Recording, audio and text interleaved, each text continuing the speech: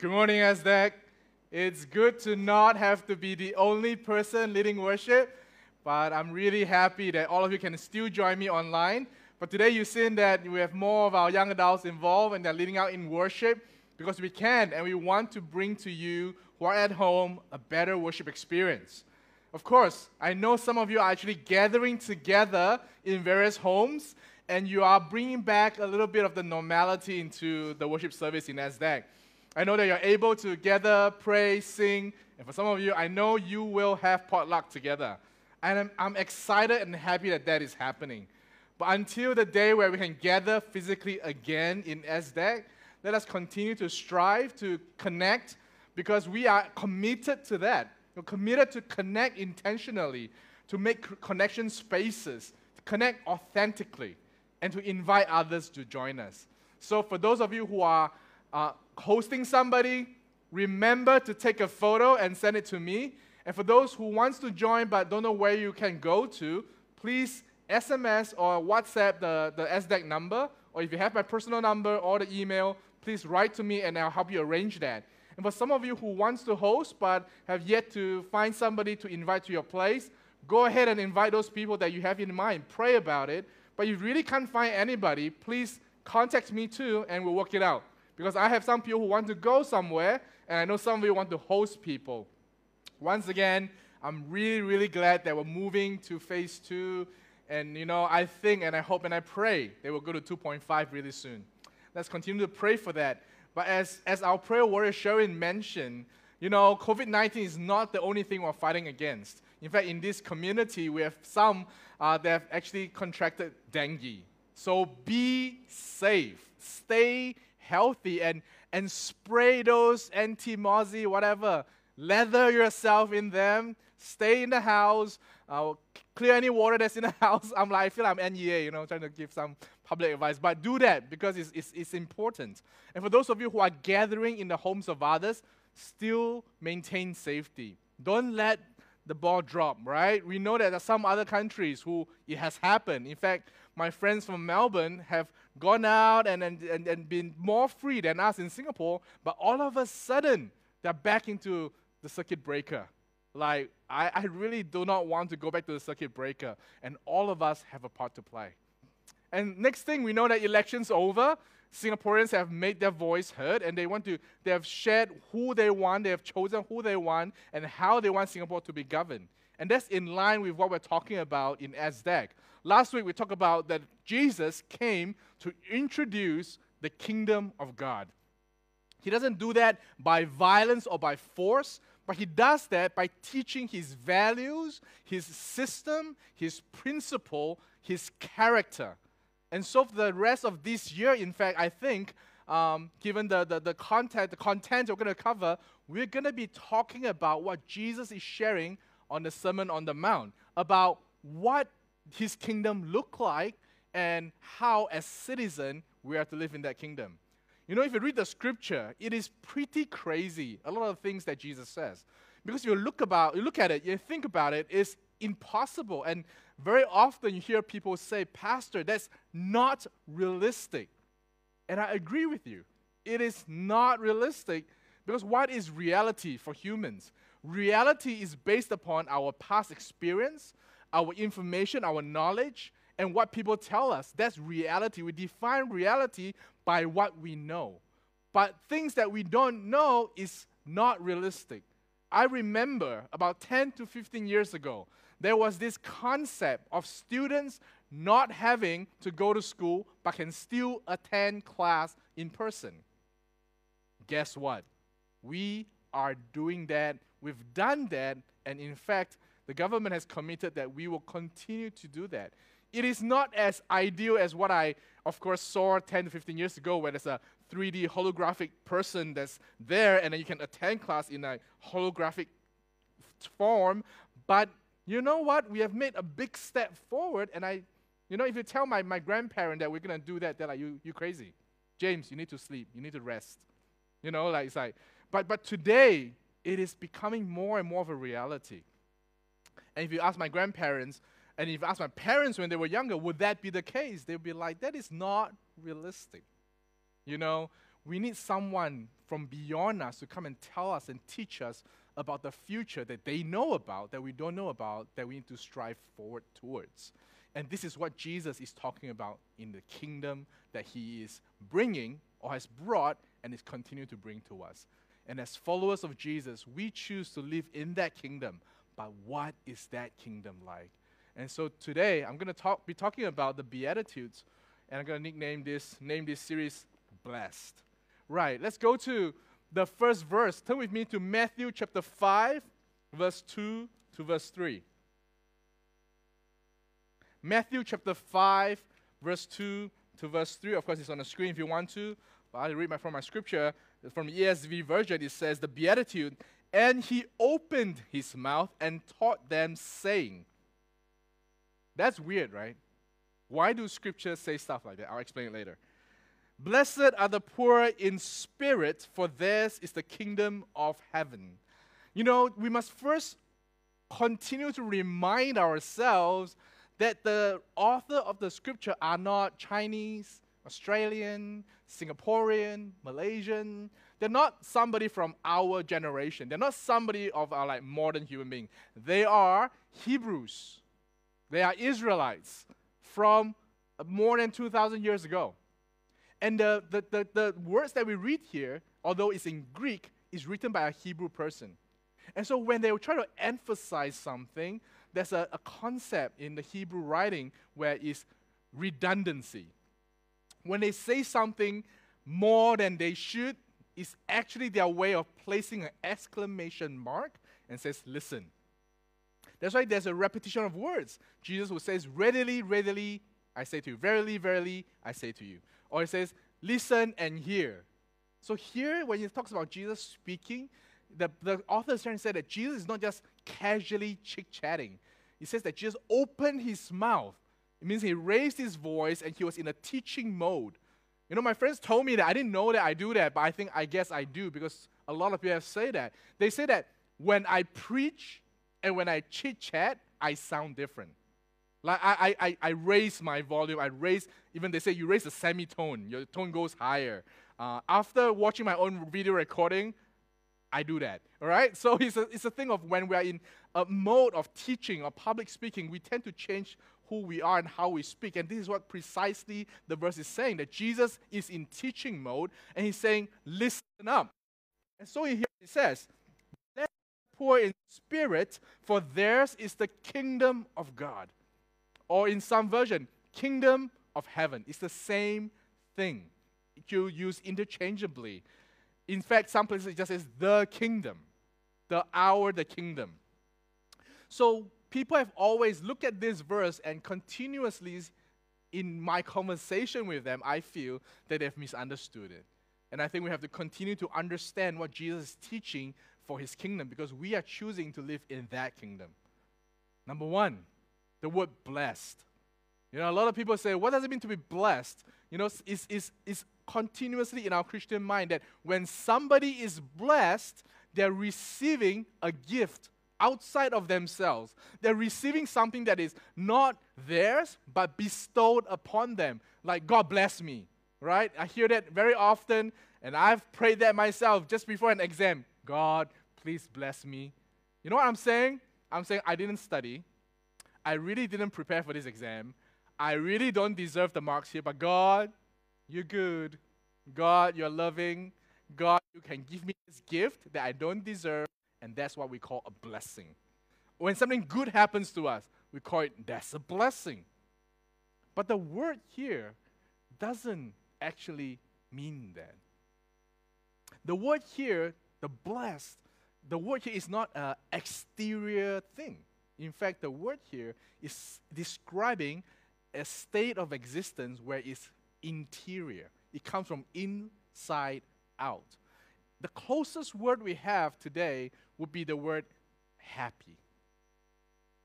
This actually, Jesus says, happy are those. Or another word that you kind of need to join two words to really fully bring out the flavor of this word in Hebrew. The word is actually happy and satisfied. It says blessed, it means happy and satisfied is somebody who is poor in the Spirit. What does that mean? Is it saying that the rich people are not blessed, are not happy, are not satisfied? Is it saying that as Christians we cannot be rich?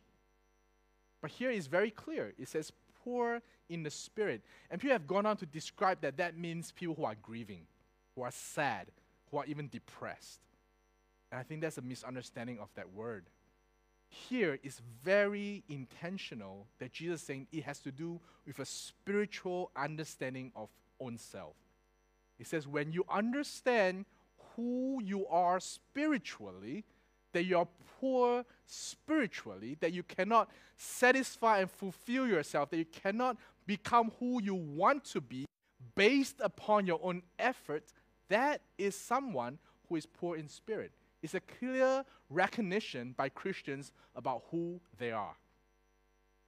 You know, when I was growing up in the church, I've always been taught that if you do a certain thing, if you have good spiritual habits, if you read your Bible, if you pray, if you lead song service at church, if you do the presiding work, if you preach once in a while as a youth leader, and if you do the garden of prayer, if you serve in ministry, you go help in the afternoon program with the old folks home, and if you are kind of respectful to your parents, if you don't hit your sister and your brother, you're good. You are spiritually mature. But then, as I grew up, I realized there's a problem. The definition of spiritual maturity was based upon my own works, effort, and discipline. And if I look at heart of what Jesus continues to say, in fact, if I compare myself to the people Jesus was speaking to in terms of habits, the Pharisees, I fall really short of them. And yet Jesus says that they are spiritually lacking.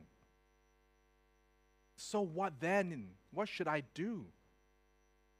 And it's a realization that I think all of us need to have, and it's good to have to realize that our spiritual maturity, our richness in the Spirit is not based upon our works and our discipline, our effort.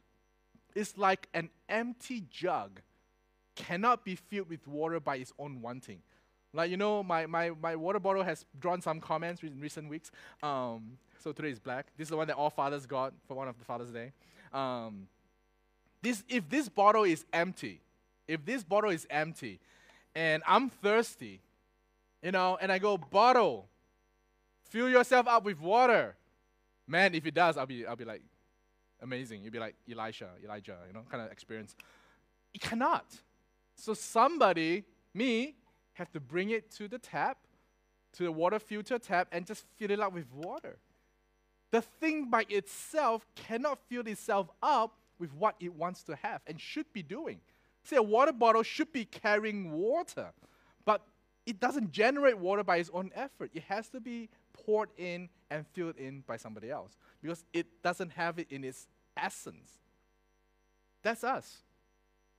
We should be filled with the Spirit. We should be filled and we should be spiritually mature as Christians. But by just wanting it, by just trying to do things that activate it, doesn't work. We can't do it. And Jesus says it's a good place to be at. When you realize that you cannot depend on yourself to be filled up.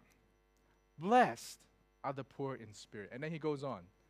The poor in the kingdom of God are people who have a clear understanding of who they are, and they're not blinded by legalism, nor by cheap grace, or by laziness, because some who are poor in spirit are not even interested in growing spiritually.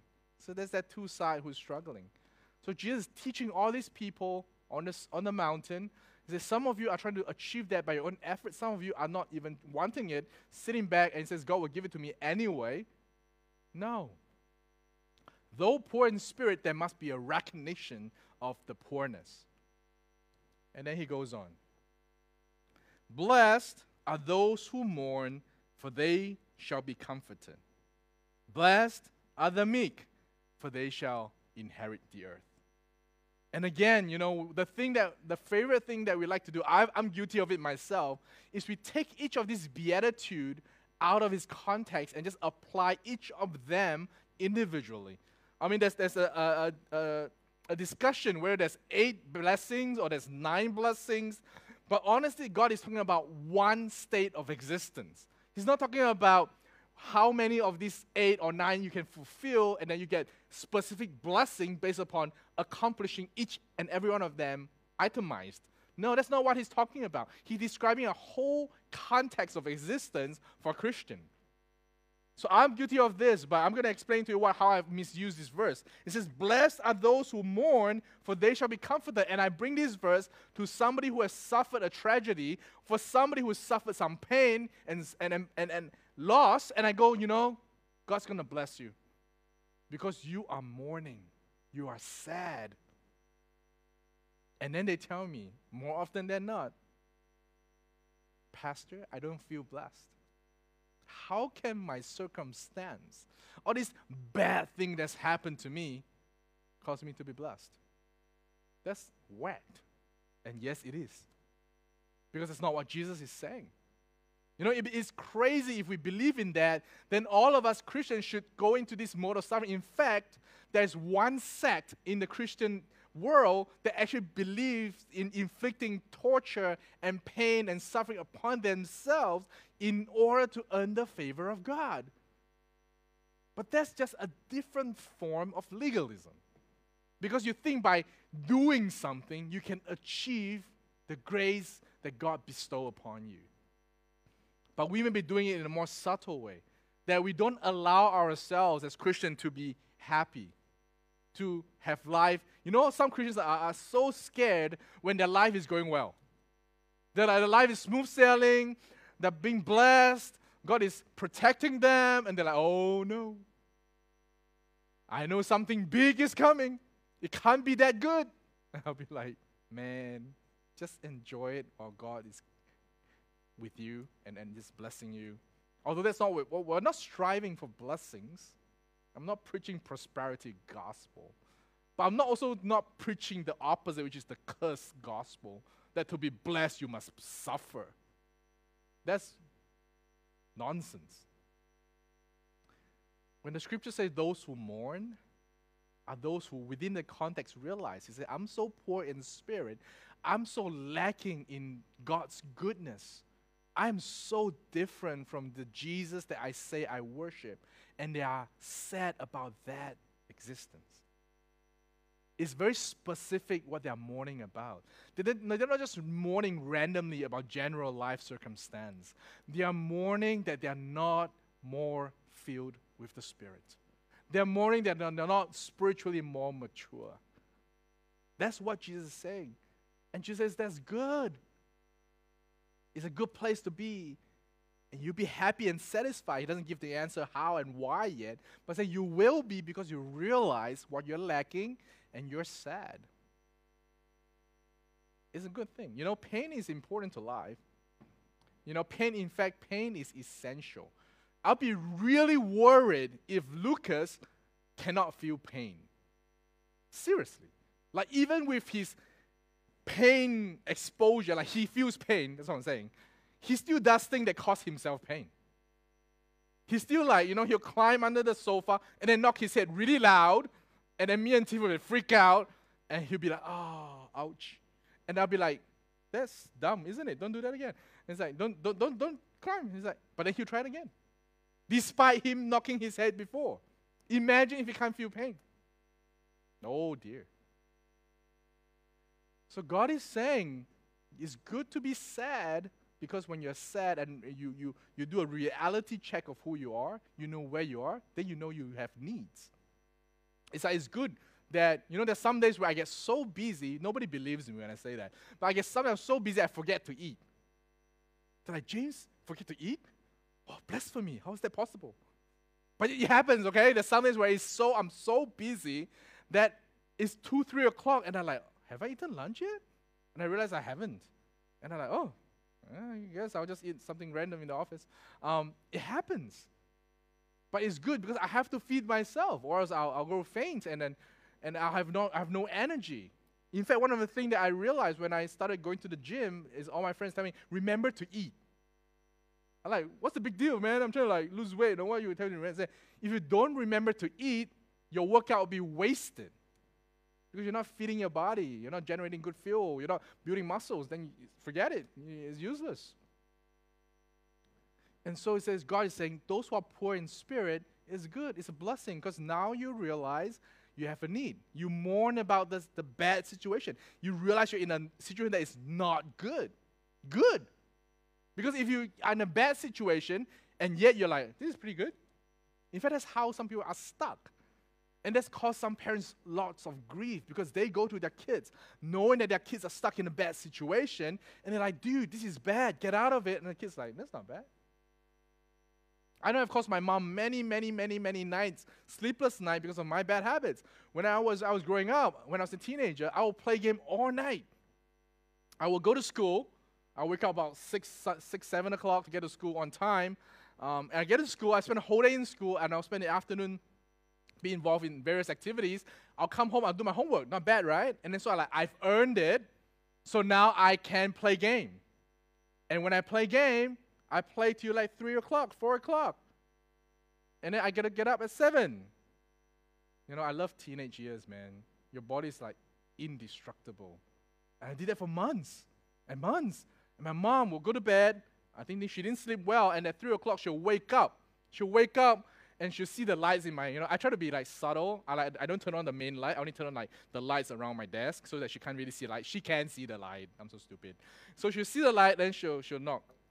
James, go to bed. And I'll be like, don't disturb me. I earned this time. I said, go to bed, James. It's bad for your body. For months, actually for years, I believe. Man, imagine the pain I caused her when she saw that I was in this situation.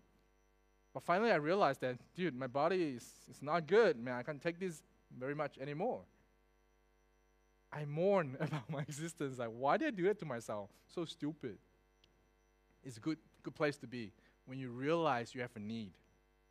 And then Jesus goes on to say that those who are meek, for they shall inherit the earth.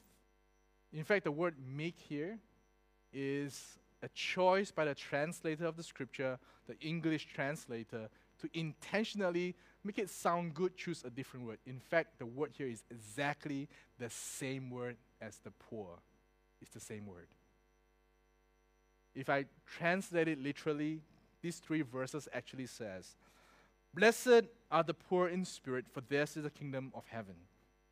Blessed are those who mourn, for they shall be comforted. Blessed are the poor, for they shall inherit the earth. When the scripture goes heaven and earth, the scripture is everything that is for you. The sandwich of blessing in this first part of this beatitude, Jesus intentionally to his listener, it was very clear to his Hebrew listener that Jesus sandwiched it. He sandwiched it. Poor, you receive the kingdom. Poor, you inherit the earth. It's good to mourn about that existence, that you're poor. It's good. And for them, the inheriting the earth brings back a very important memory. Because for the Israelites to inherit the earth was technically the phrase that says, you will receive the promised land. And they were actually now at this moment, while listening to Jesus, located physically in the promised land. But at this point in the lives of the Israelites, the land was not theirs anymore. It was under the Roman Empire. It was ruled by a king who says that he is also God, but it's not the God that they worship. And they're under that oppression, under that rule, and they says, this is our land, but now it no longer is under our control. But Jesus says, blessed are those who realize that you have a need for something more in your life, and that something more is a spiritual life with God. You will receive, you'll be a part of this new kingdom, and you receive the promised land of this new kingdom. We have to come to that place to realize that that's where we are. And finally, concludes this first section with this. Blessed are those who hunger and thirst for righteousness, for they shall be satisfied. And here this satisfied is the word that actually says you'll be saturated which is very related to the word blessed. It means you're filled with so much happiness. And so all this realization of where we are, being poor in spirit, lacking in goodness and likeness of God, that although being a part of this kingdom, we're not as good as this kingdom expects us to be, and we mourn about that state, and then we realize again that that's who we are, then Jesus says, then now the right action, the right reaction is not to stay put and just sit in the corner, turn off the light, and mourn about it. The right reaction to this realization is this next verse. To hunger, because you realize you're empty, right? You realize you have nothing in you, is to hunger and thirst for the thing that will satisfy you, which is righteousness. Makes so much sense. You know, imagine I told you about me working to a point where I forget to eat lunch. And imagine my reaction after that, realizing that I have not eaten lunch and I'm famished and I'm parched, is to sit there and go, oh man, I'm so hungry. I'm so thirsty. Poor James. Why is he so sad? He has no food to eat. That's stupid, right? The reaction is to, all right, I'm hungry. Let's go eat something. Let's go drink something. And so Jesus connects it to a very fundamental, primal need of humanity. He says, once you realize you lack spiritual richness, now hunger and thirst for it. It doesn't say now get it, now earn it, now do something. No. You need to now want it. And so today, as we end this first part, my question to you as that is, are you hungering after righteousness? Because that is the NRIC. That is your ID card for the kingdom of God. You know, yesterday as I went for my election, you're not going to hear who I voted for. It's secret. It's sacred. But there was one thing that I did, I went there, they had to check my IC. And then all wearing masks, you have to take down and they will look at your IC and look at you. I don't know why. Now I really understand Superman. Because my NRIC photos from 10 years ago, right? So I was wearing different glasses and really thick black rim glasses. And the guy took 3 looks. And I look different. And he's like, yeah, your glasses changed. Then I said something. I guess Asians can't tell Asians apart too, huh? I just changed my glasses. I look different. But then he had to check who I am, and my ID card proves that I am who I claim to be. For the kingdom of God, you not be issued an ID card. Your baptismal certificate. Sorry, man, that doesn't work in heaven. It is important, the act of baptism, but a certificate, I printed it upstairs. Right? That's me. It's not Jesus. God didn't issue me that. Your relationship with Christ is what is important. Your ID card for the kingdom of God is your realization that you need Jesus in your life. And that realization which should cause you to now seek a relationship with Jesus. And in establishing that relationship, that's your ID card. You know what's the ID card when you go to heaven? Or even being a part of the kingdom now? If this is not real, right? But it's imaginary. If you go there and as myth and legend go, Peter will be at the door. And you ask, why are you here? What have you done? And all you can say is, I know Jesus.